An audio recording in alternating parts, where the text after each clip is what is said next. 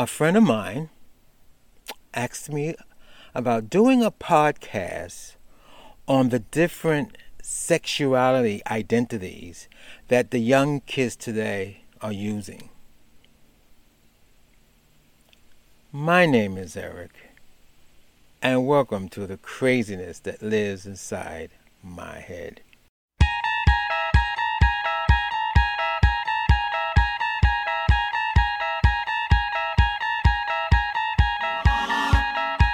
I want to state for the records, and I want to put a warning before I start, my views.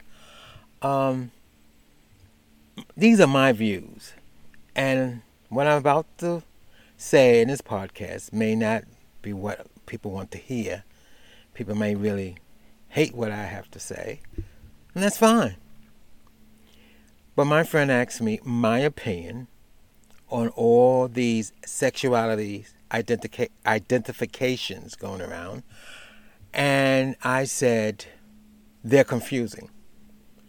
I didn't want to, not that I didn't want to do a podcast on it. I mean, he asked me, why don't I? So I decided to do this podcast. And in this podcast, I'm going to tell you how I feel, and I feel the way I felt back in the day. Back in the day, and I'm talking about in the 70s, for my experience, you had straight, gays, and bis. You had some guys would say they're tries. Try means they'll try anything. But then there is a category we had back then. It was called freak or super freak.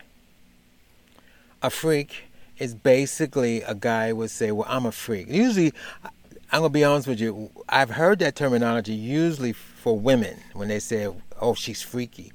Freaky means that if a guy go out with her, chances are you're going to have her and her girlfriend. I mean, that's my experience. That's all I'm talking about. Then you had super freaks. I think Rick James made a record called Super Freaks. And super freaks, well, I think all these new categories or these new sexual identities fall into super freak category because they're freaky. You don't know where they're coming from. They could be straight. They could be gay. They could be loving, hating. A super freak is someone who really is someone who's really into sexuality. Into whatever sexuality there is they're into. They could be straight, they could be gay. But usually when you use that terminology, freak, it usually means stuff like S&M, where they tie you up, or they like to be tied up, they like to be whipped, and, that was what they were calling freaks. But I did look up some of the categories that they have out here that these young kids want to, and I want to be honest with you. And someone said to me, and I've had someone who written on my podcast about being respectful.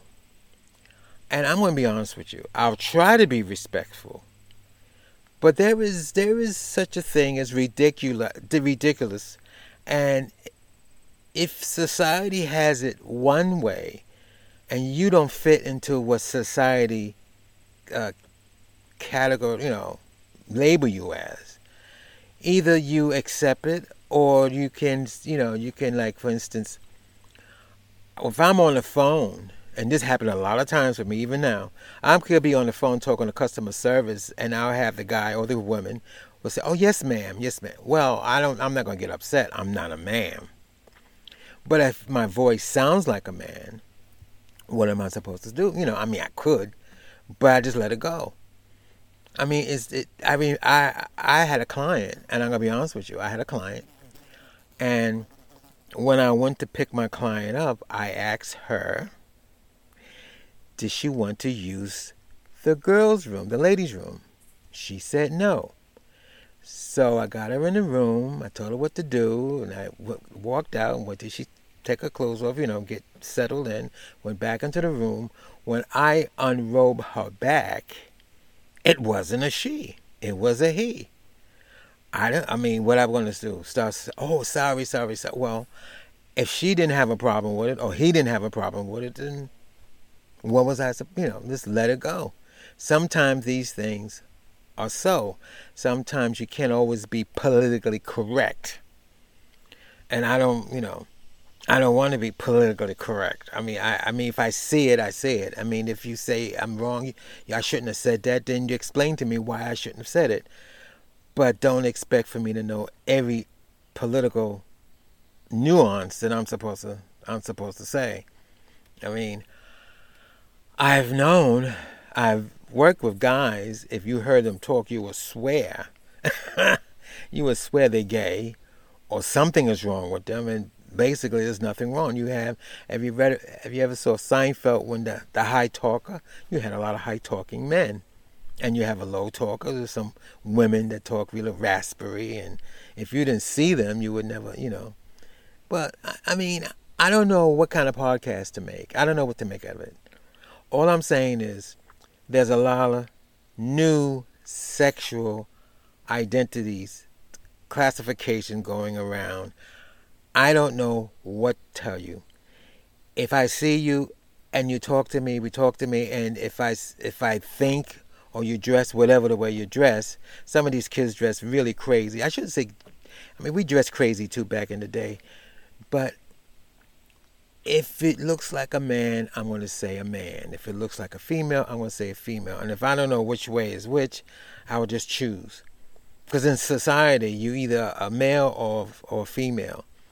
And if you dress that androgynous, they call it, if you dress like that, then all I could say, it is what it is.